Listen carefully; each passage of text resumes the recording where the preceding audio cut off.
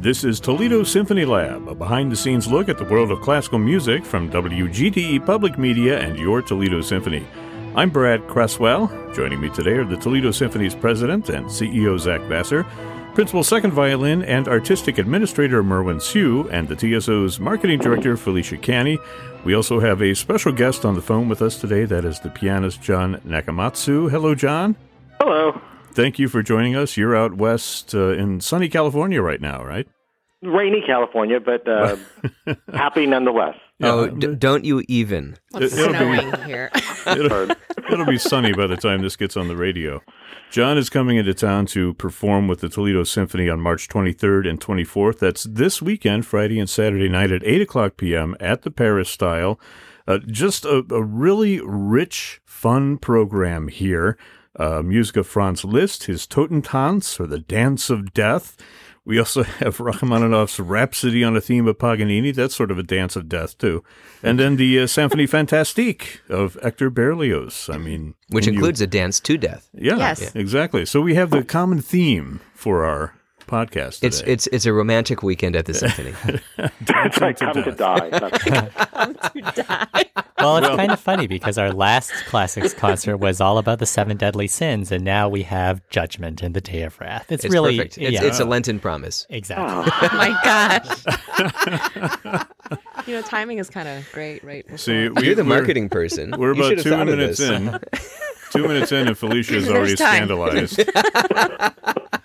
That must be a new record. Yeah. So John Nakamatsu is the pianist for two works, the Totentanz and the Rhapsody on a Theme of Paganini. Those two certainly tied together by this Dies Irae theme. I want to talk about Dies Irae. And who wants to tell us what that is for folks who don't know? Well, it's a piece of Gregorian chant. I'm waiting for Merwin to look at me if I get something wrong here, which was the basically the music for the Day of Judgment. And no fair, I want to point out that he and Felicia have program notes in front of them. I'm completely going off the top of my head here, but there. So yes, the Dies Irae shows up in the Totentanz, in the Rhapsody on a Theme of Paganini, and in the Berlioz. But there's actually another layer of why that's meaningful. Is that in the Berlioz, there's this whole idea of the Idée fixe, which is the music of his beloved that shows up throughout the Berlioz Symphony. But we made our own Idée fixe by having the Dies Irae show up at all points of this concert. Wow. So it's meta, but it's meta. Profound. What do you think of that, John?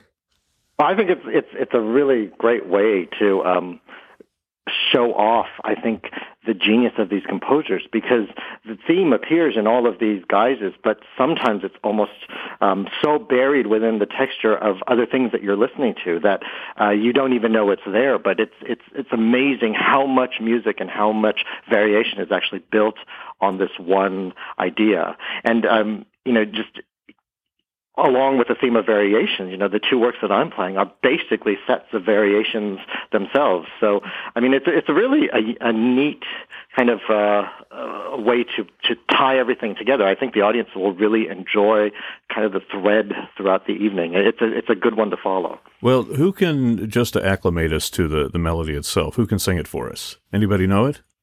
You going to force me to do it? You're the Yes, singer. no. I am the singer. You are the singer.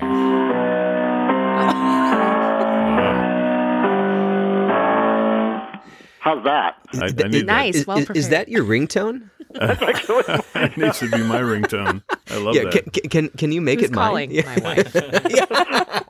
I need to get that on my soundboard. Yeah, who do you assign that ringtone to? Certainly not your wife. Listen, John, you could do a whole set of ringtones at the That's piano right. for us. That's my next life, I think. Yeah. So After I Knock a die, ringtone. I'll have That's other the tune. possibilities.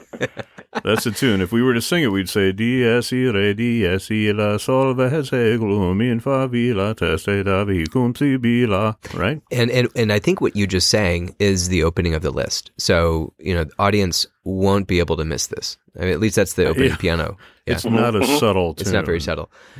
It is more subtle in the Rachmaninoff. It's hidden in and around, and I think it's only at the end. John, you might know better about that, more about that. No, it comes actually. It comes in the middle. The pianist has one variation where the first part of it is pounded out, kind of in staggered rhythm. So you'll hear it, but it's a little bit more clear at the end when it comes back in a very loud way. But it's all there, kind of throughout. So it'll be a challenge to.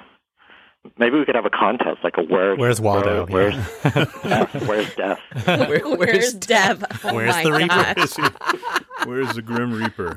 We'll give And everybody then he will paddles. appear in the audience. Yeah, we'll give everyone paddles with a Grim Reaper, and when they hear it, they should raise it in the air. Is this a bad idea? This is a bad idea. I think we have time to make this. I think this so. all happen. We have nothing Felicia. else going on. Felicia, you have to get on this, I think. Yes, I have time. We'll make it happen. Because, this could have been a whole, this could have been a months long, promotion. Where's the Grim Reaper? And pictures of him in various places around Toledo. Oh, that'd be Well, so it'll look cute. great in the peristyle, where it's almost like a Roman Colosseum, so people with knives and all kinds of things, just like holding them up. It'll be fantastic. It's perfect. We can do, how people reenact those paintings from their youth? We can sort of like try to reenact some Hieronymus Bosch paintings and see if we can. We come Reenact paintings from your youth. Yeah, I don't know about this. I don't know. I wanted to ask you about that, but I didn't want to be the only one to say that I don't know what you're talking It sounds about. like an Well, Arrested Development sketch. listen. Isn't that Wow, like this where? is very like Is your last name Bluth? What are you doing? Yeah, I feel like Let's This is the tableau Brad's vivant like, section come of the concept. let's try again. Let me try that again. People, how people reenact pictures, photographs from their youth? oh Not yes, paintings. Oh, okay, yes, gotcha, like gotcha, in gotcha. bathtubs, Yeah. right? Yes. Wait, With their bathtubs. siblings. No, it's like the Flintstones. No, when like they with the chisel it siblings, out of and then a you're piece of like granite. in the same positions as when Yes. you were. Yeah, No one? the leap to No, the no. bathtub. I think that's Okay. a question for you and your therapist to talk No. about next week. Felicia, you're on the same page. You understand what I'm talking about. I think so. People that, with their siblings or whatever, they have the family photos when they're Right. young, Yes. right? I just said paintings because I was thinking of That's paintings. how your family works. Yeah, so That's what you the, have at home. yes, Etch-a-Sketch, right? Reenact the Etch-a-Sketch, tying into a So little... Rachmaninoff. Yeah. Yeah. Wow. One of the things I love about this program is that it's for me, it's a lot of the music that I associate with these great living stereo recordings from the 60s. This was very popular classical music in the early days of recording, and the Rhapsody on the Theme of Paganini is and always has been a showpiece. The Berlioz was a kind of a demonstration LP for the stereo speakers that were coming out at that time. How loud can you make it, and how subtle can you make the quiet parts?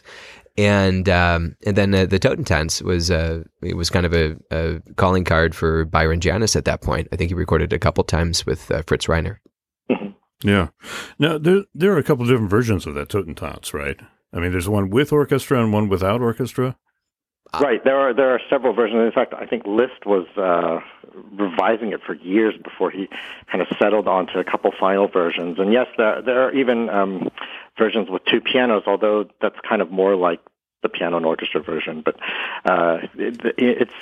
it's amazing piano writing, and Dancing with Death is also a theme for the soloist, because you're kind of doing that the whole time and on stage. So we'll see what happens if I survive. Do you think you could do us a favor and maybe for the concerts just show up like in a black robe with a hood? How do you know that's not what he typically wears? Come walking out with the what do you call it? The reaper, The Sith? Yeah, the scythe. Scythe. Come walking out with a It's scythe. like an axe. Lay it down. Sorry. A scaffold. He'll come up with a scaffold for the. A cannoli, something like that. I want to know your Grim Reaper. Yeah, yeah. I think that would be a fantastic visual for this I'll do. concert. See what you can do about that. Okay, I'll try. Now, I have put together a supercut of different quotations of the Dies Irae in music, and because it's appeared in so many different pieces of music, so many composers have quoted it not only in classical works, but also in film scores. You hear it a lot in just about every horror movie, from the 60s through the 90s. They used the Dies Irae chant theme. So I have a supercut here. It's just about 3 minutes long. We're going to play little bits and pieces of the Dies Irae, and I'll leave the mics open so we can talk about it while we listen to it, but let's see if we can identify any of these. Are everybody ready? Yeah. Okay. Absolutely. Here we go. Yep. That's me in a shower. Yeah. This is the actual original chant. And we'll progress from there.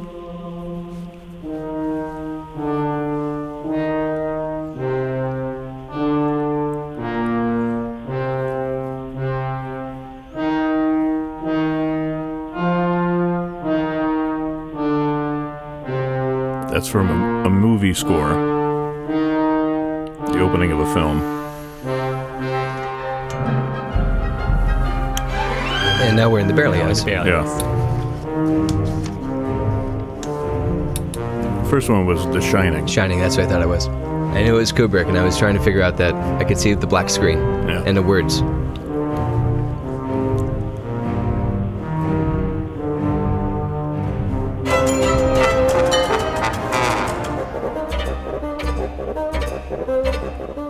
Is this Dead Elvis? Yeah.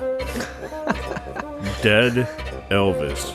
We can't seem to get away from Lowell Lieberman. Michael Dougherty. That's Michael Dougherty. All right, we can't get away from him either. This one is more obscure.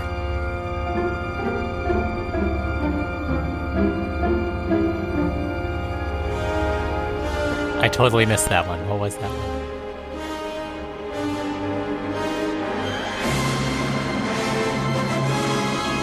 Now you have to recognize that. Well, that's a list. Yeah. Was that Austin Powers before? But John, I was hoping you would get this one. We can see how much he's been practicing. This one's really hard.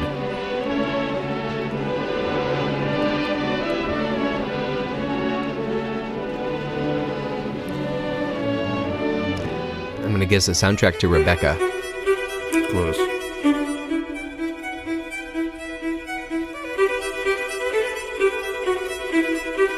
Pressure's on, Merwin. Is the Milstein transcription?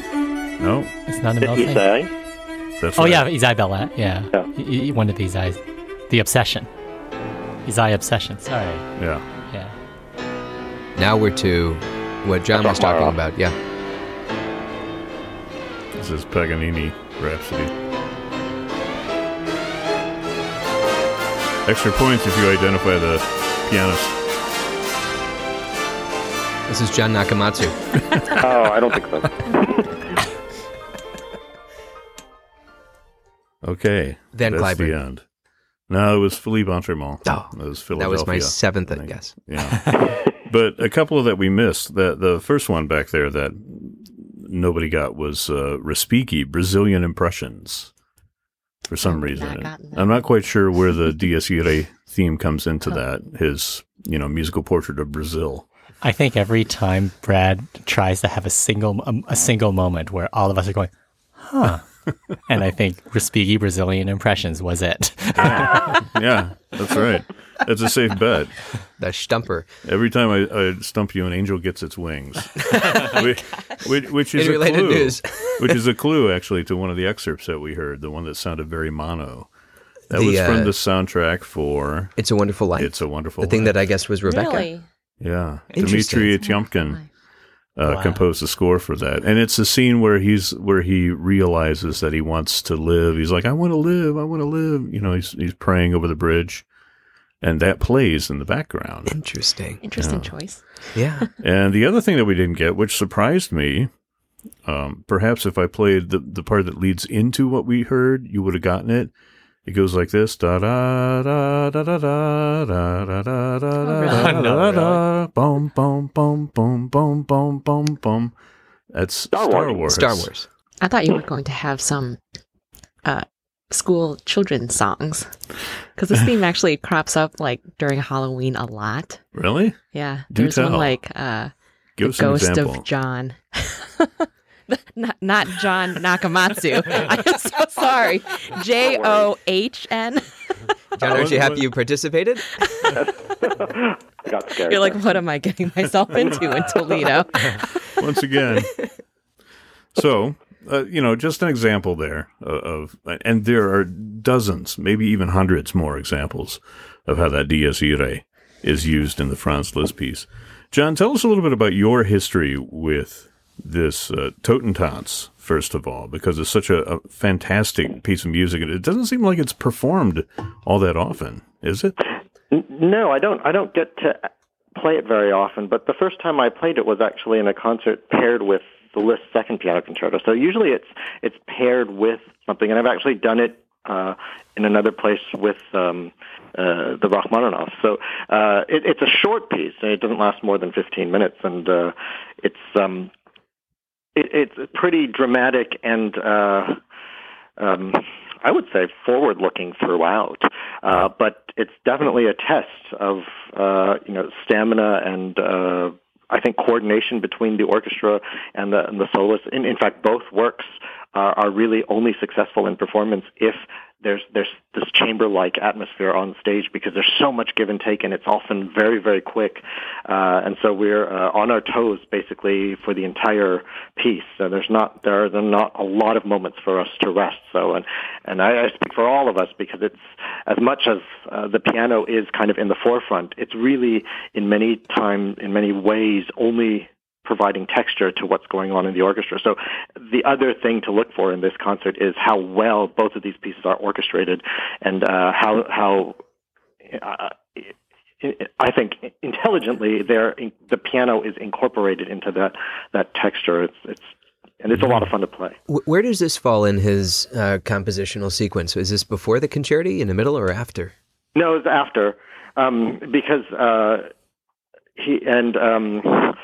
the premiere was like 1865. So he had already done his important orchestral works with piano, and this was really an interesting way of. These are both kind of like codas to the great performing virtuosi, right? Like they're Like I think the Rachmaninoff as well is kind of a capper on the concerti. Yes, this was composed after his last concerto, the Fourth Piano Concerto, which actually was not ever popular, and still really in today's world isn't so popular. It never achieved the heights of the Third and the Second Piano Concertos, but this kind of brought him back into the composer spotlight. This work, I think, is one of his Rachmaninoff's most admired works of all his compositions, because of how tightly everything is integrated and constructed. It's even for people who don't like Rachmaninoff, I think there's something to grab onto in this piece for them. I think everybody has tremendous respect for the integrity of this piece. Wait a minute. There are people who don't like Rachmaninoff? Oh, I meet them all the time, yes. Really? You poor thing. They just pass you on the street and they're like, I don't like Rachmaninoff. They wear shirts. They do all kinds of things. It's a cult. Must be San Jose. Wait, what do the shirts say? I have to know. No, I don't know. I'm with. Really, they have a picture of a really Beethoven. ugly-looking guy, and they have a big red line through the middle in the circle. The international symbol for no. We only like pianists whose hands can span less than a ninth. That's right. Yeah. Too much is cheating. Wow. I would like that club, but we can get that ready for you. We'll have that right along with our paddles with death on them. I can't wait. John, have you ever played the Liszt and the Rachmaninoff in the same program before? Once before, I have done that, and it's exhausting. I mean, because both pieces in some ways are like a sprint. It's all the material gets thrown out there in a very short period of time. Both pieces are not that long. But unlike a concerto where there's kind of this long development of material and built-in places for you to rest, there is almost no rest for the soloist in either of these pieces. So, and you're stretched to the max. I mean, Zach was talking about small hands. A lot of this music is written for not necessarily beyond an octave, but for people who could play beyond an octave. So the issue of strength and stamina is really one that gets tested in this particular combination. So, Zach, this is why I talked you out of adding a third piece. Oh Brahms too. I'm totally kidding. Yeah, Brahms too. That would be a nice little chest. Dead Elvis. That would have been a good shot there. Exactly. Michael Dougherty bring out the bassoonist. So John, complete the sentence. When I looked at Toledo's lineup and I realized I was going to have to do the Totentanz and the Rhapsody and Theme of Paganini, I felt deathly ill. I feel the need to have some sort of nourishment close to the stage and just like. So there's feed. definitely. I'm going to have a big roast chicken right next to me on the stage. But you do have in the Rachmaninoff, you have sort of a little bit of a rest in that hypnotic section that leads up to the 18th variation. Yeah, but that isn't a rest because that's a memory minefield. So that's almost the other type of stress, is that there's no room to just let down for a moment. Like, with Rachmaninoff, the writing is so chromatic and intricate that you have to, it's in a way like Bach, where you have to be on top the entire time. There are no kind of repeated left-hand patterns that just go on for, bars and bars and bars. It's every single pattern is unique, and so for that reason, even something that's slow and you would think relaxing, we aren't so relaxed up there. So you're just, while you're playing it, you're worried that you're going in the right direction with all those. Yeah, we're always worried about that, even in life. But, John, you've played the Rhapsody enough times. What are you thinking? What's going through your mind when you get to the 18th variation, that gorgeous, gorgeous moment in classical music? Do you have a moment to sit and appreciate it while you're playing all of those impossible notes? Well, that for sure, because again, the treatment of the material is so amazing. He's just flipping the pattern of this Paganini caprice to get this incredible melody. Can you play it out on the piano for us, just the melody for folks who don't know, so they can hear it? I'll run to my piano. You mean you don't have one next to you?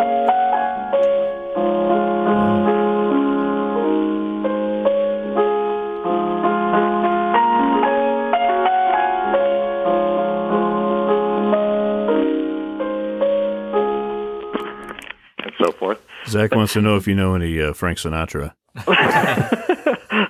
bet Frank Sinatra knew Rachmaninoff. That's for sure. Yeah, maybe. So I do. The other thing is, as Brad said, that 17th variation kind of melts right into the material of the 18th, and that is magical transformation. You go from this B flat minor, kind of dark, very chromatic, very ruminating sound, to suddenly the light kind of going on. It's brilliant, and the audience, you can feel the audience just kind of come with you that whole way. It's a very rewarding piece to play. But as I said, it's quite compelling and demanding. But that's what we're paid for. Yeah, I love the ending of it, where you have just that little lick at the very end. Yeah. I often think that Rachmaninoff should win the award for the most creative ender of all composers. There's never just 5-1. There's always something really interesting about how even the solo piano works. There's nothing.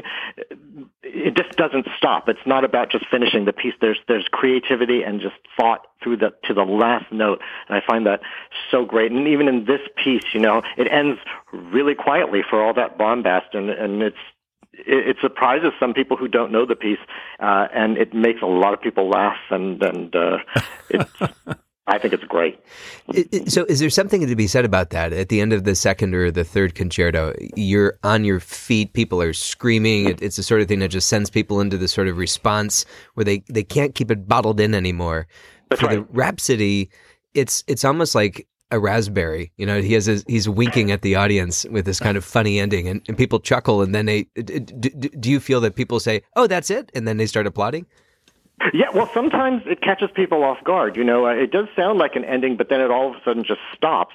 And it's supposed to be funny, but people kind of wonder, really, is that it? Because also, since the piece is played without break, really, right. and it's not terribly long, people wonder, really, is that it? Do we have to go out now? Or I don't really. So it's just, it's surprising, and it's inventive, and I don't think anything's quite paralleled that in that way. So with that amount of success, actually. Well, you hear those two themes at the very end, the Dies Irae very strongly, and then the Paganini theme coming in as well. And it just sounds like a little bit of a shoving match between the two until the very end, and then Paganini's like, oh, by the way, right. Gets in that the last word. So it's very subtly crafted. A great moment in that piece. We have just a few minutes left, and I don't know, do we want to say anything about the Berlioz Symphonie Fantastique? Everything you ever wanted to know in 2 minutes? Berlioz was crazy. Can we say that? He was absolutely off his rocker. He was obsessed with a woman who he actually married in real life. This is the story of his infatuation with her. There's an opium-induced haze. So I think he imagines that he kills her, or is there an accidental death or something, and then he thinks he gets marched to the scaffold and he's burned by witches or something. Yeah, there's a lot of different. That's my 2-minute version. Well, that's where the Dies Irae comes in, and the Witches' Sabbath comes in. Witches' Sabbath in the Symphonie Fantastique. Yeah, he was obsessed with this Irish actress, Harriet Smithson. Yeah, they eventually got married, although it didn't end very well. Well, but here's the thing: I never realized this until I was reading the program notes. See, I read them too. They were married for quite a while for there to be such a disastrous marriage. I mean, it's a famously disastrous marriage, probably given how aggressively it started. Well, she didn't speak French and he didn't speak English, so I think that probably helped. Like all great romances. Yeah. They just shrug and politely look at each other. Yeah, but the music is fantastic. I think it's fantastique. Yes. Oh my gosh. Fantastic. You can't set me up like that. What do you think, John? You have anything to say about Symphonie Fantastique? Are you just going to be like backstage having a whiskey at that point? Well, I'll probably be hooked up to IVs, but yeah. I love it. I love how I like how your humanity is torn through these two pieces. I think what you should do is tell us how complicated the piano part is for the Fantastique. Now, John, you've been in Toledo before, right? Yes. Yeah, and you now, did you know Zach before? I heard somebody saying that you guys knew each other. I was John's artist liaison. Yeah, when he picked me up from the airport, and he was just, I thought just the cutest little guy, back then. I remember telling him, because John walked right by me, and I said, Mr. Nakamatsu, I'm so sorry. I was looking for somebody taller. That's where my tact was. Is that what you said? I did, and he spun around and he said, well, I was looking for somebody older. Wow. I think I was a sophomore in college at this point. Wow. So are you going to pick him up again this time, Zach? We'll see. It depends if he's grown. Are you still the same height? Wow, that escalated quickly, or de-escalated, as the case may be. Yeah. Well, the concerts, again, are this weekend, March 23rd and 24th, Friday and Saturday, 8 o'clock p.m. at the Toledo Museum of Art, Paris Style. Alain Trudel is at the podium. John Nakamatsu is at the piano. Wonderful program. More information at ToledoSymphony.com or 419-246-8000. Toledo Symphony Lab is generously underwritten by a gift from the estate of Barbara Garwood and is a production of WGTE Public Media in collaboration with our sponsor, the Toledo Symphony. You can download episodes of this program as a podcast at our website at wgte.org/lab or by subscribing to us on Apple Podcasts. My thanks to Zach Vassar, Merwin Siu, Felicia Canyon, especially to you, John Nakamatsu. Thank you for joining us by phone today. We look forward to having you here in Toledo. My great pleasure. I look forward to it. I'm Brad Cresswell. You've been listening to Toledo Symphony Lab here on FM 91.